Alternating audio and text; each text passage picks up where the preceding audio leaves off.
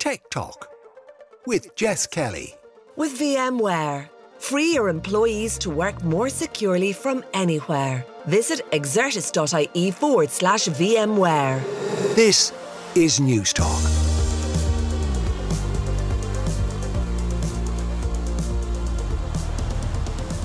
Welcome along to Tech Talk. This is Jess Kelly with you here on News Talk. Coming up over the next hour, we'll sit down with the head of Samsung in Ireland to hear about their new foldable phones and the upcoming trends in the world of mobile. The Director of Digital Transformation and Open Innovation at the HSE will join me to discuss the lives that could be saved if we embrace technology in our health system. And we'll hear how Currys is helping you declutter your home. As always, you can email the show techtalk@newstalk.com, or you'll find me on Twitter @JessKellyNT. Now, on Wednesday afternoon, Samsung unveiled their latest suite of smartphones, wearables and earbuds. The company is continuing to push the foldable form factor, which is quite exciting and a real point of difference from everything else that's in the Irish market. I sat down with Conor Pearce, the corporate VP of Samsung in the UK and Ireland, alongside News Talk's deputy business editor Gavin McLaughlin, for a chat about 5G, affordability and upcoming consumer trends. But Conor started by introducing us to the new lineup. It's the beginning of a next chapter in our quest to make foldables mainstream. And we have the joy and privilege of launching the next generation of foldable devices. That's the Samsung Galaxy Z Fold 4 and Galaxy Z Flip 4. And, you know, we've been on this journey for several years now, and we're really excited because we've seen great momentum in the market and really strong uptake on the foldable devices. The Z Fold 4 is really, if you like, a multitasking powerhouse in your pocket. And the Z Flip 4 is the most versatile and compact camera phone in your pocket. So we have two different experiences, and that's something we've learned from the past because it also attracts a very different audience. But overall, I think, it's a big day, and we're looking forward to bringing it to life in the Irish market. Yeah, it's funny, when the foldable screen technology started coming out, initially a lot of people were very excited. Then people crinkled their nose going, would I actually want one and use one? But I've seen so many of the Z Flip 3 devices out and about, and I'm interested to see that Samsung is continuing with this. Can you talk a little bit about why it's important to diversify the range? Because we know the S range, we know the A range. I was talking about one on the Pat Kenny show on Tuesday. So where does the Z and the foldable phones fit in, and why is it important for you to have the different strands? Yeah. So in my 8 years in Samsung, one thing that I've learned deeply is that we are very much focused on listening to consumers, listening to people, what they need, what they want, and how we can improve it. So it's listening, learning, and innovating. And for the size of Samsung, it's inspiring to see how quickly we can adopt those learnings and put them into the portfolio. So therefore, of course, we have a very large portfolio to address multiple sectors of the market, from A series to our S series to our Z series. And also outside of that, the ecosystem is becoming very important. I talk about the ecosystem, I'm talking about our buds and our watch, etc., and also our new laptop range. Because people, especially the learnings from our time in COVID when we were locked down, people need to and want to invest in the best tech, but not individual experiences. They want the ecosystem. And it's really great to see the encouraging uptake in our ecosystem in the Irish market. I think a few years ago, 1 in 5 of the Samsung smartphone base in Ireland, which is around 1.7 million people, had +1 Samsung device. And that's changed now. So 1 in 3 have another device. This is very important because, one, it makes the ecosystem and the overall experience much more attractive and compelling for them, but also much more loyal to our base, to the experience. So yeah, I think we're really in a privileged position to be able to roll this out. And those multiple form factors are also very important. Jess, you know, I've been in this business for too long, 25 years now, so I've been around the block a few times. But actually, I'm most excited about bringing the foldable range to market. And it's proving very successful in attracting not just our own base, but importantly, for us to grow our share in the market, it's also attracting a lot of people from our competitors. So just to give you an example, 1 in 4 of our Flip sales are coming from non-Samsung brands. And a significant portion of that, around 12%, is coming from iPhone.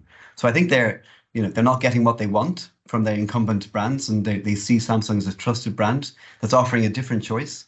And the foldable experience is really resonating with those who are using it. Why do people love the foldable so much? Of course, it's got a compact screen, a compact form factor, but a large screen experience. But the most used feature of a foldable device is actually the flex mode, which you may be familiar with. So you can actually tilt the device in such a manner that you can actually use it for taking videos or Teams calls or photographs. So I think it has that versatility where people can customize and personalize the use of it as they wish. Yeah, it sits up like a little deck chair basically. You can have it on a table and it can take photographs and videos for you, and it is an exciting sense of innovation, and I think that's why I've seen so many of them on the street, because we all know the standards. Like, I have an S22 in my back pocket and I love it, and it's a beautiful device, but it's the standard smartphone format, I think, that people have come to know. What I'm interested in, though, is that you mentioned COVID there. You know, technology became so important for people during COVID. Their smartphone became their office and their entertainment hub all in one, much more so than ever before. However, we now also have the cost of living crisis, and people are weighing up the cost of the devices, how much they use the technology, how much they need the technology. So how from a business point of view is Samsung weighing up that seesaw to ensure that people can still get a really, really good device without breaking the bank? Yeah, that's a good question. And of course, very relevant in today's world that we're facing a lot of headwinds in the market. And I think that's something that Samsung is we're very agile. And importantly, again, we're listening to consumers and we're wondering how can we help them buy into this new tech. Interesting from a market point of view. So the actual market itself, the premium market, that's anything over 600 euros retail, is actually growing and has been growing in Ireland since 2018. People are willing to invest in better technology, especially, as you said, during COVID, when they want the best of the best. And our share within that's improving thanks to the S series and also our Z series. Now, with that in mind, of course, we need to address affordability. We want this to be affordable. We want it to be accessible.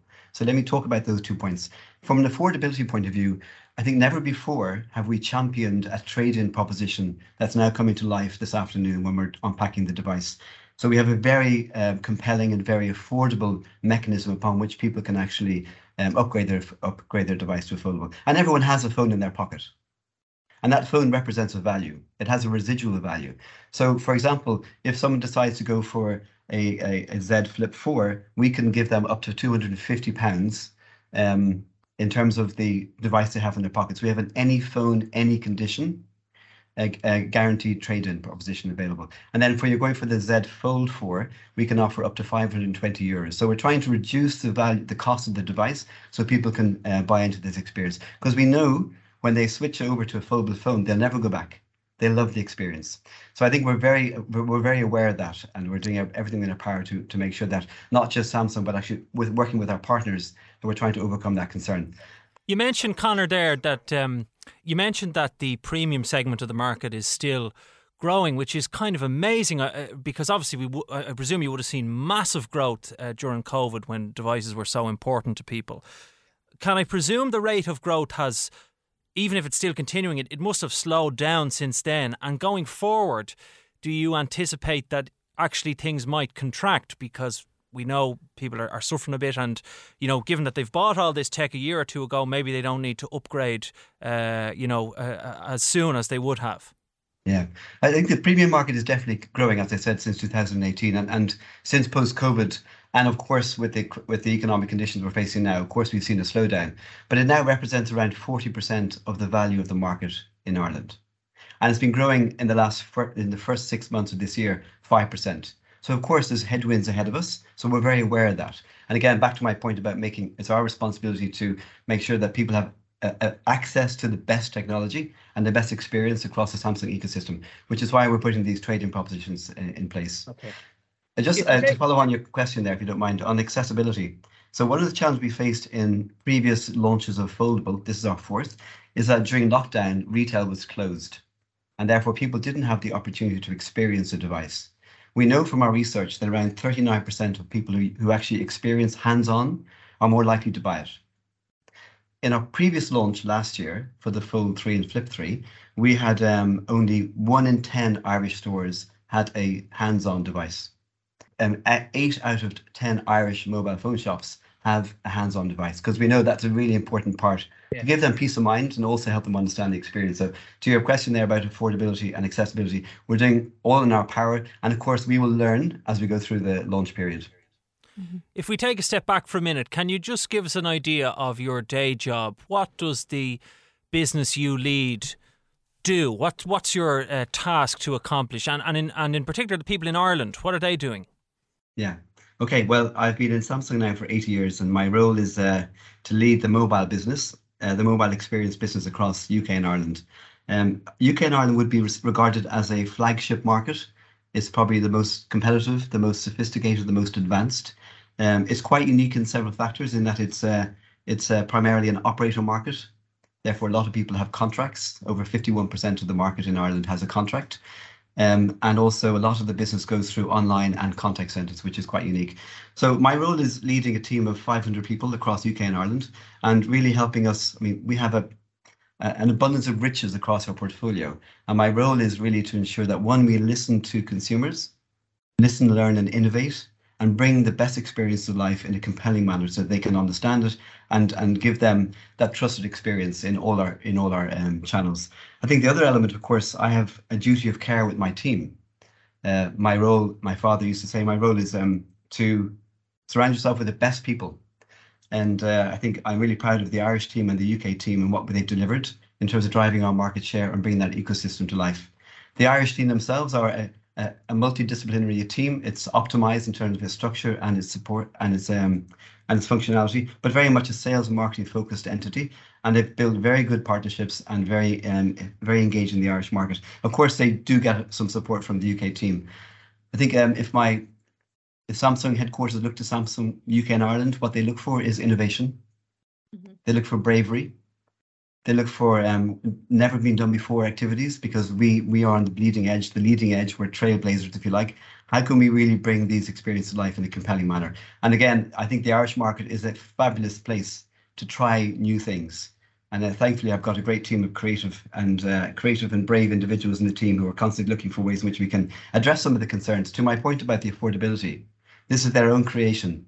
We recognise it's an affordability issue. Therefore, we're going to champion a nationwide trading proposition for the Z series. And going back to the Samsung ecosystem, you briefly mentioned some of the wearables, and I'm intrigued to see the development of the wearable beyond just counting how many steps you take and how much you sleep. There's also wellness elements to it. And I think post-COVID, that's something that people are very much aware of. And I think, again, the Irish team and the Irish market is a perfect example of this, because we are tech savvy, we're into our technology, and we also want the benefits of feeling better in ourselves.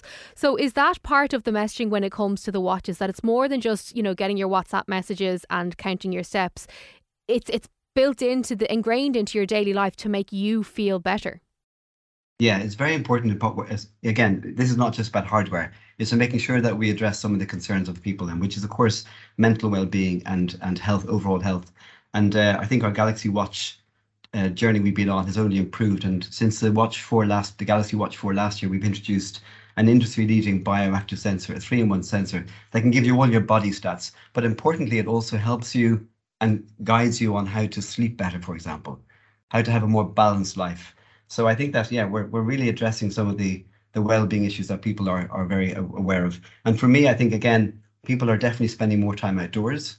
And it's great to see people doing that, because I think it's just a more balanced life. So with the new watch, the Watch 5 and the Watch 5 Pro, we're actually entering a new market with the Watch 5 Pro. So this is really for the extreme athletes out there, the triathlons, etc.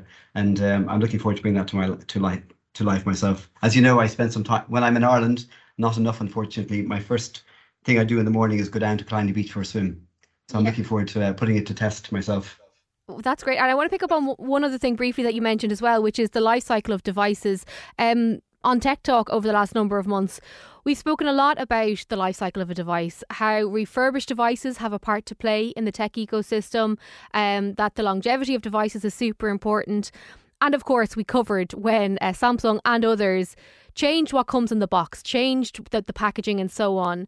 How much of that is an environmental push and environmental awareness by companies such as yourselves to ensure that we're not buying a phone and then 18 months later it ends up in a drawer, never to be touched again, or in a landfill? Yeah, this is very important and a huge part of what we're trying to deliver at Samsung. And UK and Ireland, again, is really doing our best to try and address this concern. And we have an initiative called Galaxy for the Planet in 2025. And the idea there is that we use ocean-based plastic and also post-consumer materials in all our Galaxy products. And secondly, we want to eliminate all plastic in our packaging. And we want to eliminate all waste into landfill. And actually, we made some significant steps on the new Galaxy Z foldable series. Up to 20% of this material is now being used in our Galaxy Z devices. And we've removed, we only use 100% paper in our packaging, and we reduce the size of the packaging. So we're doing everything in our power to ensure that we are environmentally friendly. Aside from that, and to my point earlier on, when we offer a nationwide trade-in proposition through our partners, naturally we'll get a lot of phones returned. And these are refurbished, recycled, because it's very important. People always want to have the best technology, but they have to do it in a fit for purpose and fit for future manner. So I think that's a really huge part of what we're trying to deliver in terms of ensuring that we have sustained recycling of devices. Mm-hmm. Speaking of other trends that are going on, I want to ask you about 5G, and in particular, is it a flop? Because according to Comreg data here, as of Q1, we'd only 500,000 odd 5G plans here, including broadband 5G. I'd put it to you, people don't actually need 5G. 4G is perfectly fine for the vast majority of people. Well, I disagree with you in that 5G is a flop. In fact, I think 5G is the future. And this is a new technology, and it takes a while for it to roll out across the market. But where it is rolled out, people will not go back to 4G because the experience is incredible. The speed you have, the connectivity you have, especially if you have multiple devices connecting off the same network. So actually, I think it's definitely, of course, this is a huge investment on behalf of the partners. It's also a huge education to make sure people understand the value and the benefit of 5G. And thirdly, of course, 5G is only as good as the services that you use upon it. I think 5G will open up a huge market for new services, new experiences across new industries. Actually, I think I'm really excited about 5G, and it's performing very well. In fact, the vast majority of the devices being sold now are 5G devices, and that's important because you want to be future-proof when you decide to upgrade your device. When you're talking about new experiences and that, I mean, certainly I can understand its usefulness in industry and particularly in manufacturing. But for the consumer, is there anything that stands out to you as an experience that might get people saying, you know what, this is great, I don't want 4G? Yeah, I think, and I'll give you an example from Korea that I've spent a lot of time in. So a very advanced market, a very advanced, sophisticated 5G market.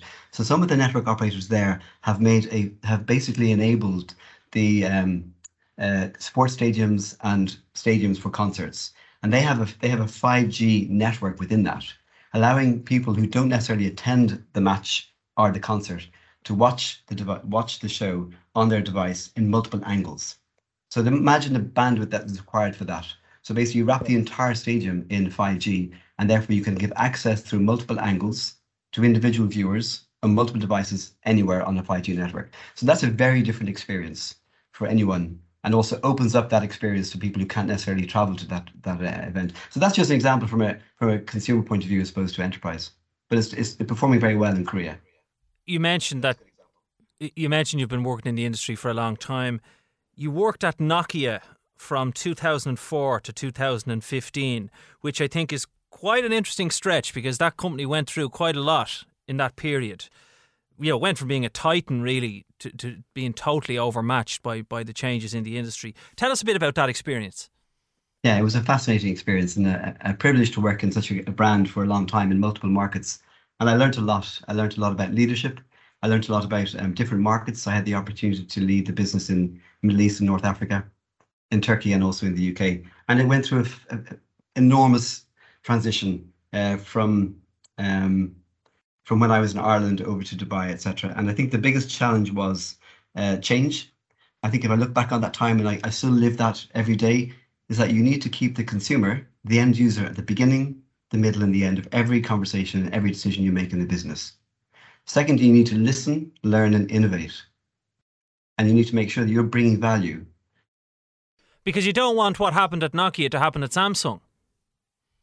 Yeah. Well, actually, what happened to Nokia was interesting. So I went through the journey when they moved from the Symbian base to the Microsoft Windows base, and I had the opportunity to build that business from scratch in the UK, and a massive leadership challenge, but a great learning for me. And again, back to my point, Samsung is completely obsessed with satisfying the consumer, completely obsessed with innovating, not just for the sake of it, but bringing meaningful innovations to make people's lives better. Not just from a connectivity point of view, but as Jess said earlier on, from an overall well-being point of view. And we have an enormous ecosystem. One of the reasons why I decided to join Samsung 8 years ago was because no other company has the breadth and depth of the portfolio, from mobile to TVs to domestic appliances. And I hope one day that we'll be able to connect all these through our SmartThings technology so that we can introduce a true connected experience at home. And that's a huge opportunity for us to outflank our competition, because no one can do better than Samsung. But only if we listen and continue to delight our consumers. Yeah, you mentioned there the competition. And my final question is, this is a big week for Samsung. We know that the S range comes out hopefully early next year. Do you look in your wing mirrors to see what others are doing? Or are you very much just focused on the Samsung output, the Samsung schedule, the Samsung lineup, and how to make that vision of the SmartThings all talking to each other the second you walk in your front door, make that happen? You know, I think we're in a privileged position to define, build and own the foldable category. And I've always in my career, no matter what job I've done in whatever company, I've always encouraged competition. And when you're building a new category, it takes a lot of effort, of course, because you're building something new, a new experience. And it's really encouraging to see it's been adopted strongly.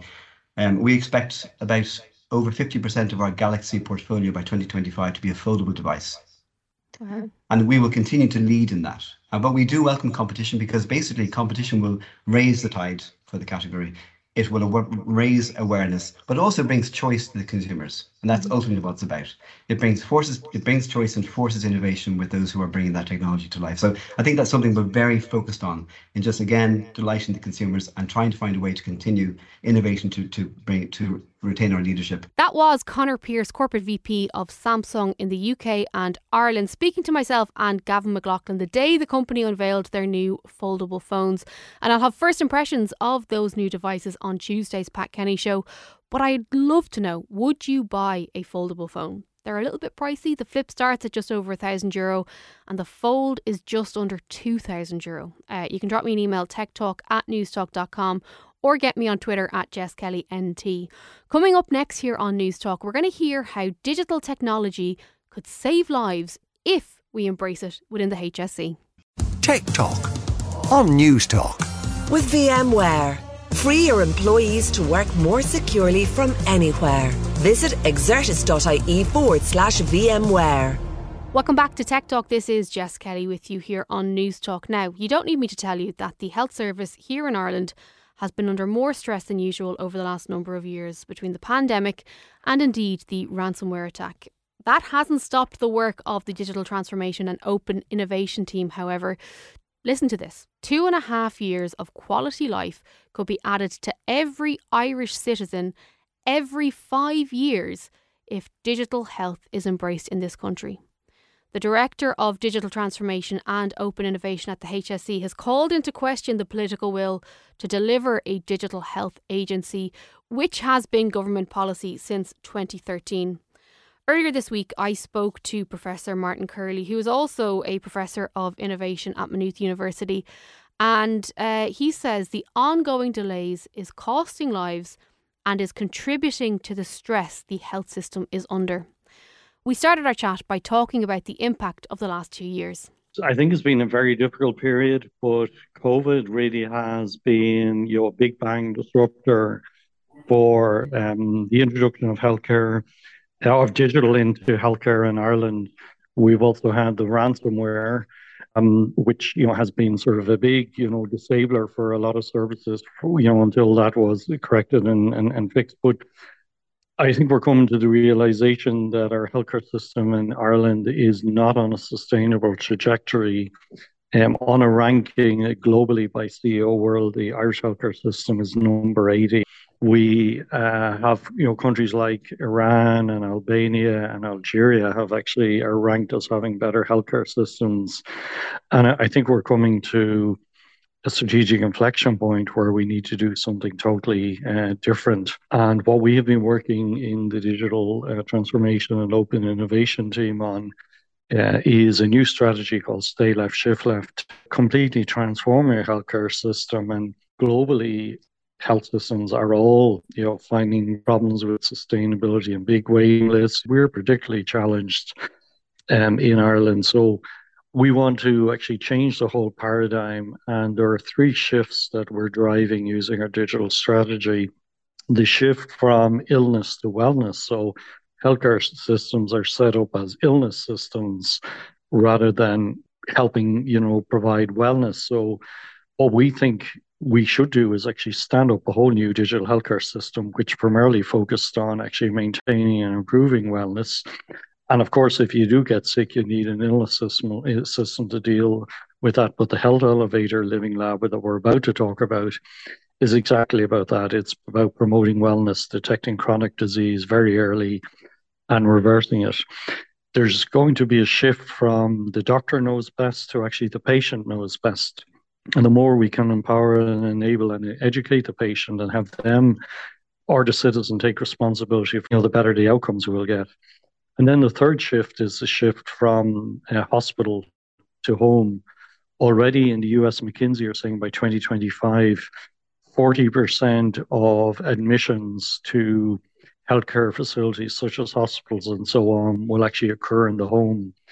And we actually have technology that we're trialing today that actually gives better vital signs in your home than you actually have in any of our acute hospitals. So technology is going to enable these big shifts. We're going to have what we call the quantified self, and patients who are citizens who are better instrumented than we ever were before. We'll have closed loop digital medicine, so we can detect very early, for example, the onset of hypertension or pre-diabetic conditions and immediately intervene and reverse them. And this is very important because, for example, typically about 70% of deaths come from uncontrolled chronic diseases.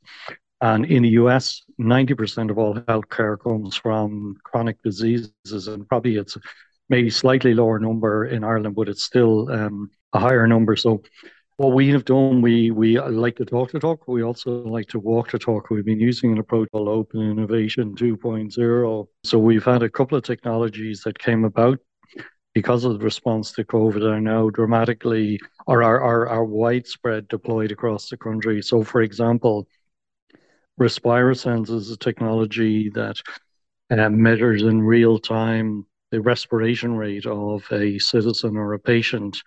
And this has been a problem for a couple of 100 years. During a company in Cork called RespiraSense, in the first week of COVID, we worked with Miles Murray and RespiraSense and Professor Richard Costello to deploy this technology into Beaumont. And we soon found out that we could have up to 12 hours notice of a patient desaturating using this technology. And we've now taken that technology and it's deployed across 23 hospitals. And it really is changing the nature of clinical practice. I was down with some of the nurses in Wexford about 2 weeks at Wexford General Hospital, and they're saying how much earlier notice it's giving of a patient deteriorating and that it's literally saving lives. And we've now taken this technology out into Donegal, actually in remote parts of Donegal, where we're working with Professor Vera Keatings and Antoinette Doherty. And we have patients, COPD patients, who may be hospitalized 5 or 6 times a year. We call them frequent flyers. But Antoinette and Professor Keatings are able to see their respiration rates in real time and can detect a deterioration and get sort of alerted. And they can immediately activate a rescue script, whether that be, an antibiotic or some steroids or whatever. And what we've seen in this living lab is 100% success rates that exacerbations that would have, maybe resulted in a 12-day hospital stay, they have been avoided. The patient gets to stay at home, and there's a massive cost saving as well as offload of acute capacity that can be used for other patients. So what we're starting to see is this new shift to a digital health and wellness system. And we worked with Eamon Costello again in the first week of COVID to develop a solution for remote monitoring of COVID-19 primarily based on oxygen saturation readings coming from a pulse oximeter. We now have more than 1,000 respiratory patients being monitored from home. So they are patients with COPD, with cystic fibrosis, with ILD, with severe asthma. And otherwise, those patients actually may need to be in hospitals. And this transition is, happening. We're quite close to a threshold moment where instead of this sort of being the early adopters, this is going to go mainstream. And we've been working closely, for example, with Centric Health and Roche, and we've been monitoring heart failure patients from home. Patients feel much safer. So instead of getting maybe 8 checkups a year, they are being checked all the time. And we can intervene immediately if something bad is happening. And it's offloading capacity from the healthcare system. So this is another technology. We've about 150 patients using this, but this was scaled rapidly. It could make huge inroads into solving our acute capacity, because it's estimated we have about 90,000 patients with heart failure conditions. About 10,000 are added every year. If we're able to remotely monitor these patients and keep them out of hospital, then it frees the hospitals for the patients that are really sick and keeps these patients, much safer, and have got much better well-being because they feel they've been monitored all the time. Yeah, I think it's incredible to hear about the real life benefits of technology, innovation, and just new ways of doing things. But I want to ask, do consumer technologies like the Apple Watch, the Samsung Watch, or a Fitbit, do they have a role to play when it comes to people's well-being and health, or does it have to come through the health service? Yeah, no, that's a very good question. Look, they're all beneficial. What we're trying to do with our Health Elevator Living Lab, and people can actually register for that on next Monday. We're going to offer this service to 500 citizens at checkmyhealth.ie. And what happens there is you register with a CarePlus pharmacy. You get a 15-minute, health assessment that's looking at your BMI, it's looking at your pulse rate, it looks at your peak flow from your lungs, it checks for atrial fibrillation. And within 24 hours, you get a report in plain English telling you about your health, whether it's good or if there's a risk factor that you need to be concerned about.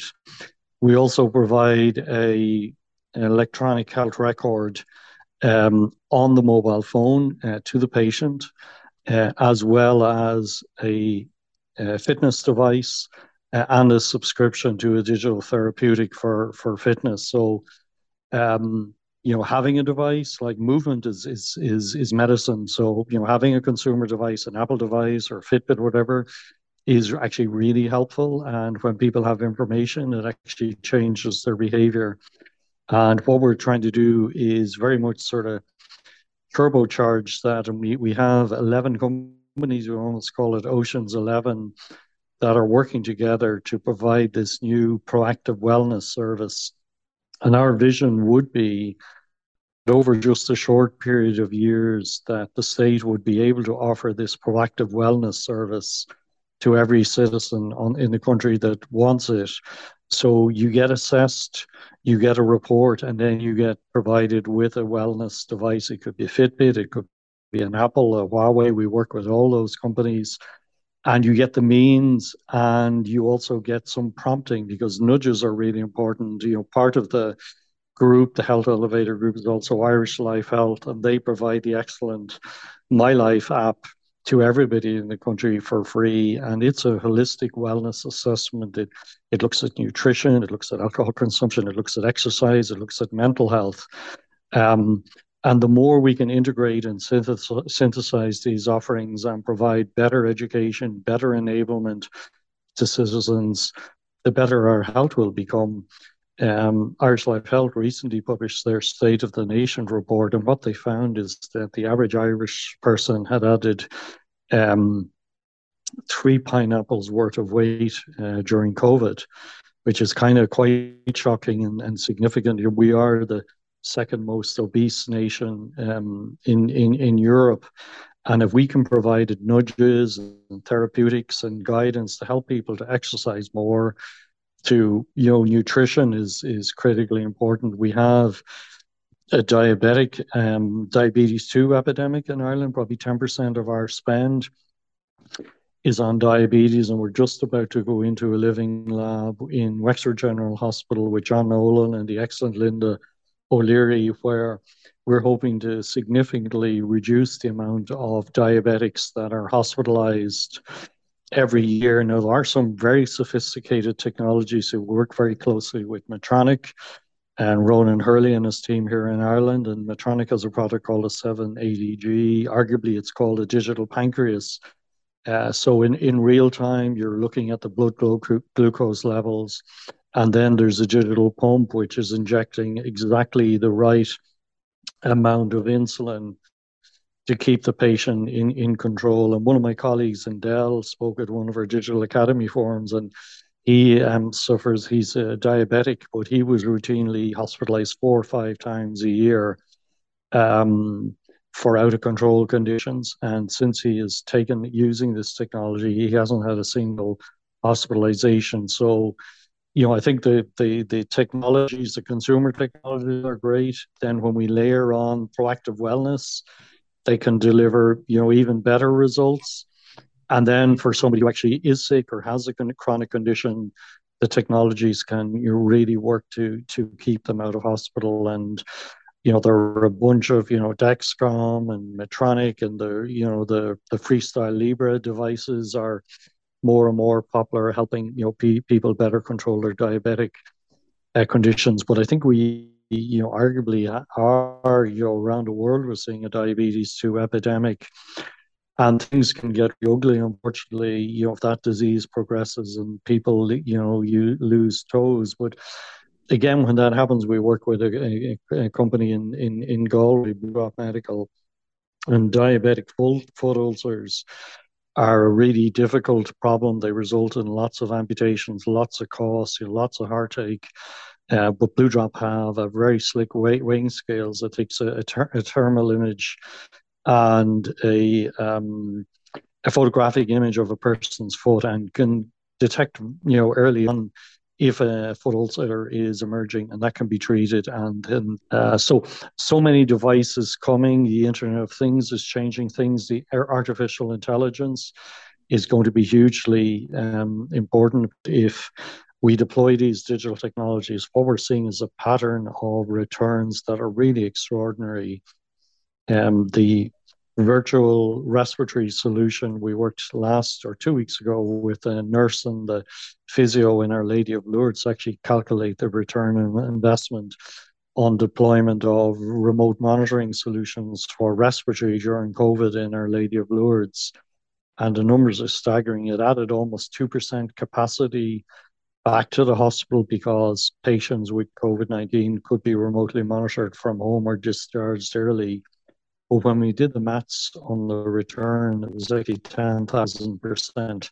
So returns are so compelling and are actually relatively inexpensive that we could potentially, transform our lagging healthcare system. We very much are a laggard in Europe and globally into a leader. A goal by 2025, Jess, is to be one of the top European health systems, and by 2030 to be in the top 10 globally. It's a political decision, and we need to put the investment in, but what we're pouring into our system using, the conventional ways of delivering care. Martin, is there a will to make this happen? I'm sure anyone with a chronic condition and listening now will know that fewer hospital visits could transform their life. So do you anticipate budget being made available to make this happen? Myself and a number of colleagues have formed something called the Irish Digital Health Leadership Steering Group.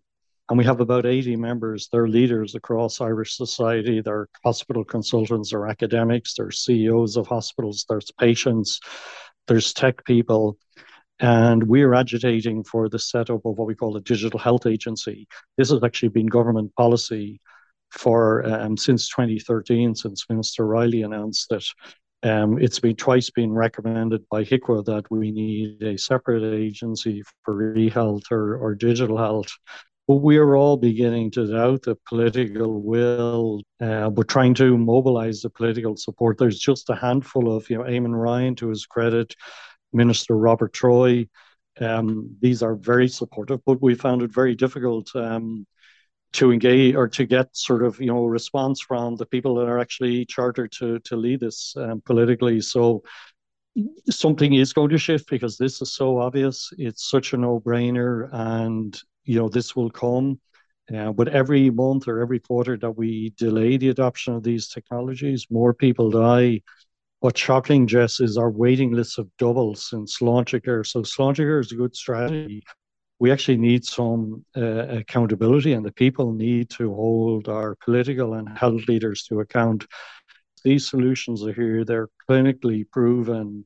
We have some of the top clinicians in the country are sponsoring and driving these initiatives, and yet the money is not flowing to actually drive these solutions. So I think the establishment of a digital health agency is going to be crucially important, and actually ramping up these solutions, because everything's digital transformation is hard.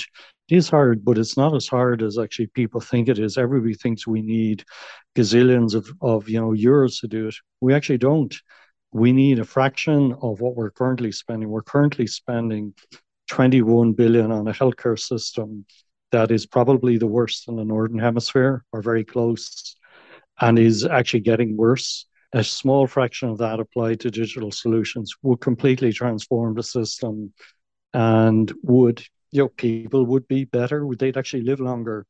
We actually think, Jess, we could add about 2.5 years of quality life to every citizen in Ireland every 5 years through better data and digital. Clinical care made a huge impact, and there was great growth in longevity. But in the future, it's going to be data and digital, and they're going to be our primary weapon for fighting disease. The better educated the patients are, the better data we have, the earlier that we can intercept disease, because chronic disease, it can't be cured, but it actually can be reversed. So if we catch these conditions early and we inform patients and citizens, they can change their behaviors, because nobody wants to go to hospital, everybody wants to be well, and we can detect really early the onset of a chronic disease and turn it around. So what the Irish Digital Health Leadership Steering Group, and we're all working towards creating this new future, but there is a culture war going on, and this happens all the time. The NHS are well aware of this, have written extensively, but a transition is coming. But what we need to do is accelerate it, because the quicker we accelerate it, the more people that live longer, lives are saved, and actually people live better lives. So for Ireland, we're coming to this strategic inflection point, and we have to make this political decision to say yes. And it may well be the next government that actually, makes the decision to do it. There seems to be a reticence among some people in the current government to actually adopt this and do this. And it's so clear the clinical evidence is there 10x reduction in hospitalization for heart failure, 20x cheaper keeping a respiratory patient, in their home than in a hospital. We just need to go ahead and do it. I remember when we spoke a few years ago, you told me that your budget is less than 0.1% of the entire HSE budget. Can you give me a figure? Can you put a figure on how much money would make a difference to add those years onto lives and keep people well for longer? Yeah, so we deal a lot in 10%. Everything is 10x, and a lot of the data, like the minimum of returns we're seeing, are 10x. On heart failure and so on. So at the Irish Digital Health Leadership Group, we have prepared a roadmap, and it's crawl, walk, run. We would immediately spend 35 million. That's only 35 million on 25 10x programs that would transform initially, heart failure, respiratory, diabetes, stroke. The second year, we would, increase that by a factor of 10x to 350 million, and that would, help us scale. And then you might get a steady state, in year 3, which would be, 3 point something billion. But what you would have created actually is a completely new digital health and wellness system that's all about keeping people well and improving their health. And yes, of course, you still need an illness system, because people will get sick, people have accidents, and you need that. But these two systems can increase or can totally exist, and be totally complementary. But 35 million or 350 million is a tiny fraction. It's a rounding error of the 21 billion that we're currently spending. And we're spending this, and actually performance isn't getting better. It's actually getting worse. Our hospitals are completely full at the moment. They're actually 10 to 15% busier than we would normally see in the darkest of the winter days. So if this continues, we're really going to have a serious emergency when we get into the winter months. So there isn't a day to lose. We just need to do this, Jess. Yeah, it's very difficult, or I find it very difficult to understand how money could be a barrier to those benefits and really, truly impact our health service. Hopefully that money is found and we can all reap the benefits before it goes on too much longer. Professor Martin Curley, Director of Digital Transformation and Innovation at the HSE, thanks so much for joining us here on News Talk. When we come back, we'll check in with one of the largest tech retailers out of the back to school, back to college rush. Tech Talk on News Talk. With VMware, free your employees to work more securely from anywhere. Visit exertis.ie/VMware. Welcome back to the final part of this week's Tech Talk. This is Jess Kelly with you here on News Talk. As ever, if you want to get in touch, you can drop me an email at any stage. It's techtalk@newstalk.com, or you'll find me on Twitter and indeed Instagram at Jess Kelly NT. I do a weekly Q&A on Instagram. It tends to be on a Monday.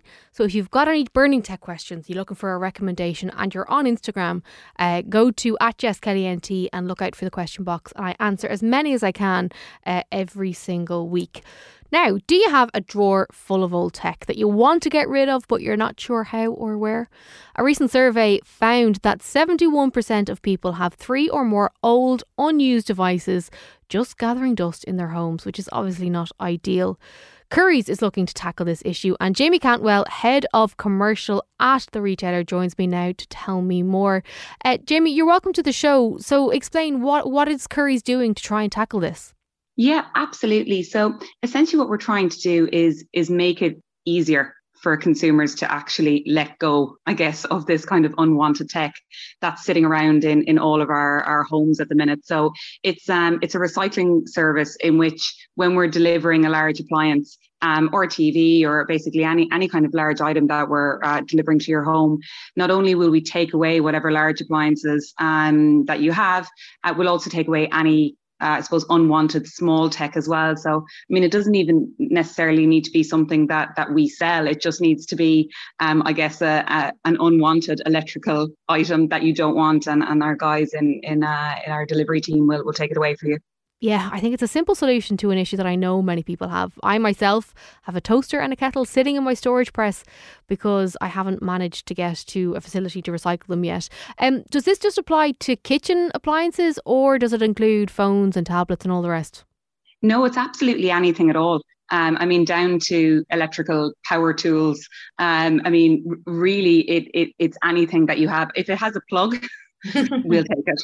That's it essentially for us. But basically any small electrical. So you could have, hair dryers, old, DVD players, chargers, cables, essentially anything tech related we'll take away for you. So we actually work with both ERP and with We Ireland, and so we're already, I guess, recycling thousands and thousands of products with them every year. So it goes through that exact same recycling process with them, whereby we'll take it all back to kind of a centralised location, and then either ERP or we will come and collect it. One question that crops up the entire time when it comes to the recycling of phones, tablets, or anything that carries personal data is it safe? Absolutely. So everything, depending on the product, will go through, different types of almost what's kind of known as a shredding process, where, everything is kind of completely wiped and cleared, and then completely, I suppose, disassembled, so that it's only the parts that, that can actually be used to be recycling, and that are sent off then to their kind of various factories and locations. So yeah, 100%. We've spoken quite a bit on this show about the life cycle of devices, the benefits of refurbished items, and obviously the energy ratings on things like washing machines. Are you seeing any trends that back up my theory that people are more conscious about the environmental impact of their tech? Oh, absolutely. And I even think that there's an element I suppose that the couple of years in the pandemic has really contributed to this as well, in terms of consumers really, I guess, reevaluating their values and their priorities and kind of what's important. So absolutely, the expectation there, now is that when you're going and when you're purchasing from somebody, that you're doing with somebody that's quite, ethical, responsible, that has, sustainability values. And so we're seeing that absolutely coming through in any of the research that we're doing with consumers at the minute, and that's feeding then directly into some of the initiatives that we're looking to land as well, so that it's not only product and price, but that it's taking into account that entire shopper journey and everything really from kind of start to finish. Yeah, I think it's great to see a retailer taking on some of the responsibility here and doing some of the heavy lifting rather than just leaving it to the consumer. We're obviously talking at the beginning of August. The back to school, back to college prep is underway. How are you guys set in terms of readiness for that rush when it comes to supply? Oh, absolutely. I mean, it's really the last kind of couple of years as a whole for anybody really in retail has been quite strange and quite tough, definitely at different points of the year. Everybody will have heard, the challenges that were there around, elements, of kind of chips and just different components that was making it really difficult to get certain products out into the market. And so this time last year, there would have been a huge amount of just noise, that you would have heard around that. Things are definitely better. We're in a significantly, I suppose, better place than where we would have been this time last year, which is brilliant. So, I mean, I think we've taken all of those kind of learnings from the last couple of years and really just pulled forward as much of the prep as we can to make sure that we're getting that supply into our business, much, much sooner, so that it's there on hand. And I mean, we're already seeing, consumers starting to, either come online or into the shops. And even if, they're not necessarily making their final purchase, absolutely trying to understand what's available. And so it's definitely starting to pick up. The gears are definitely grinding there, but we're extremely well set up for it, which, is a brilliant thing to be able to say, I suppose, still a couple of weeks out. You mentioned the online presence there. Are you seeing the footfall return to post-pandemic levels in store, or are people choosing to shop online? Yeah, I mean, this was actually a really interesting one, because I think a lot of people would have assumed that with just how much of that market went online throughout the pandemic, that it would stay that way. But we're absolutely seeing consumer patterns almost revert back to pre-pandemic, I suppose, trends. So a lot of people coming back into stores, definitely seeing, the pickup in footfall and people really wanting to get in and get their hands on the tech. But we've always had a really, really strong online business, and we've always, I suppose, had a kind of higher share of our business transacting through online as well. So that's actually stayed quite strong, which is great. But definitely the pattern is consumers returning to stores. So even if they're starting that research, online, even if they're finishing the purchase online, they're absolutely coming into store to have a look and have a feel. Yeah, I think when it comes to tech, people like to touch and feel it and see how it sits in the hand if it's a smaller device. Or even when I'm up in Curry's and Carrickmines, I've seen people open and close the doors on the washing machines and the fridges just to see if they're happy with the click or if they're happy with the colour, all that kind of stuff. Absolutely. And I mean, a lot of these products, they're quite expensive outlays for people as well. And, hopefully you'll get a long time out of that kind of tech too. So, I mean, something as small as wanting to know, the noise that the button on a hob makes, as in when you click it, or what is the actual difference between an 8 kg washing machine and a 9 kg. A lot of that, I mean, nothing better than coming in and actually getting to talk to somebody about it and actually see it and really kind of feel that little bit more confident, I suppose, in your purchase. I mentioned back to school and back to college there, and I know I'll probably get in trouble for saying this, but Christmas is only really around the corner. I know from talking to your colleagues in the past that your prep starts, way ahead of time. You're not waiting for October to come around before you start planning. Yeah, that's absolutely it. I mean, really kind of our summer time, which is, traditionally a bit of downtime for certain areas, is really our kind of prep, and how do we make sure that we're ready for all those things like Black Friday and Christmas and all of that. So we're well set up, but definitely actually seeing some of the trends from last year following in, and a lot of this goes back to one of your kind of first points around the supply last year. Not everyone was actually able to get their hands on everything they wanted last year, particularly things around gaming and all of that. So that is still incredibly popular and still, I think, going to be top of a lot of people's wish lists heading into this Christmas as well. In terms of the stock, how does that work? Are there warehouses here in Ireland, or does it all come in from the UK into stores? Yeah, so it's a combination of both. So we've 2 large warehouses in Ireland where we'd obviously have stock held, but also we're pulling from an incredibly large warehouse in the UK as well. And some product is coming, direct into Ireland from suppliers too. So really it's a combination of all of the different approaches and essentially whatever is best in terms of getting that stock into us quicker, getting it into consumers' hands faster. So whichever route works best for that is the route we take. So we're lucky to be able, I suppose, to pull from a lot of different avenues to make sure we keep that supply really strong. Great stuff. Well, Jamie Cantwell, thank you so much for talking to us. That was Jamie Cantwell, Head of Commercial at Currys.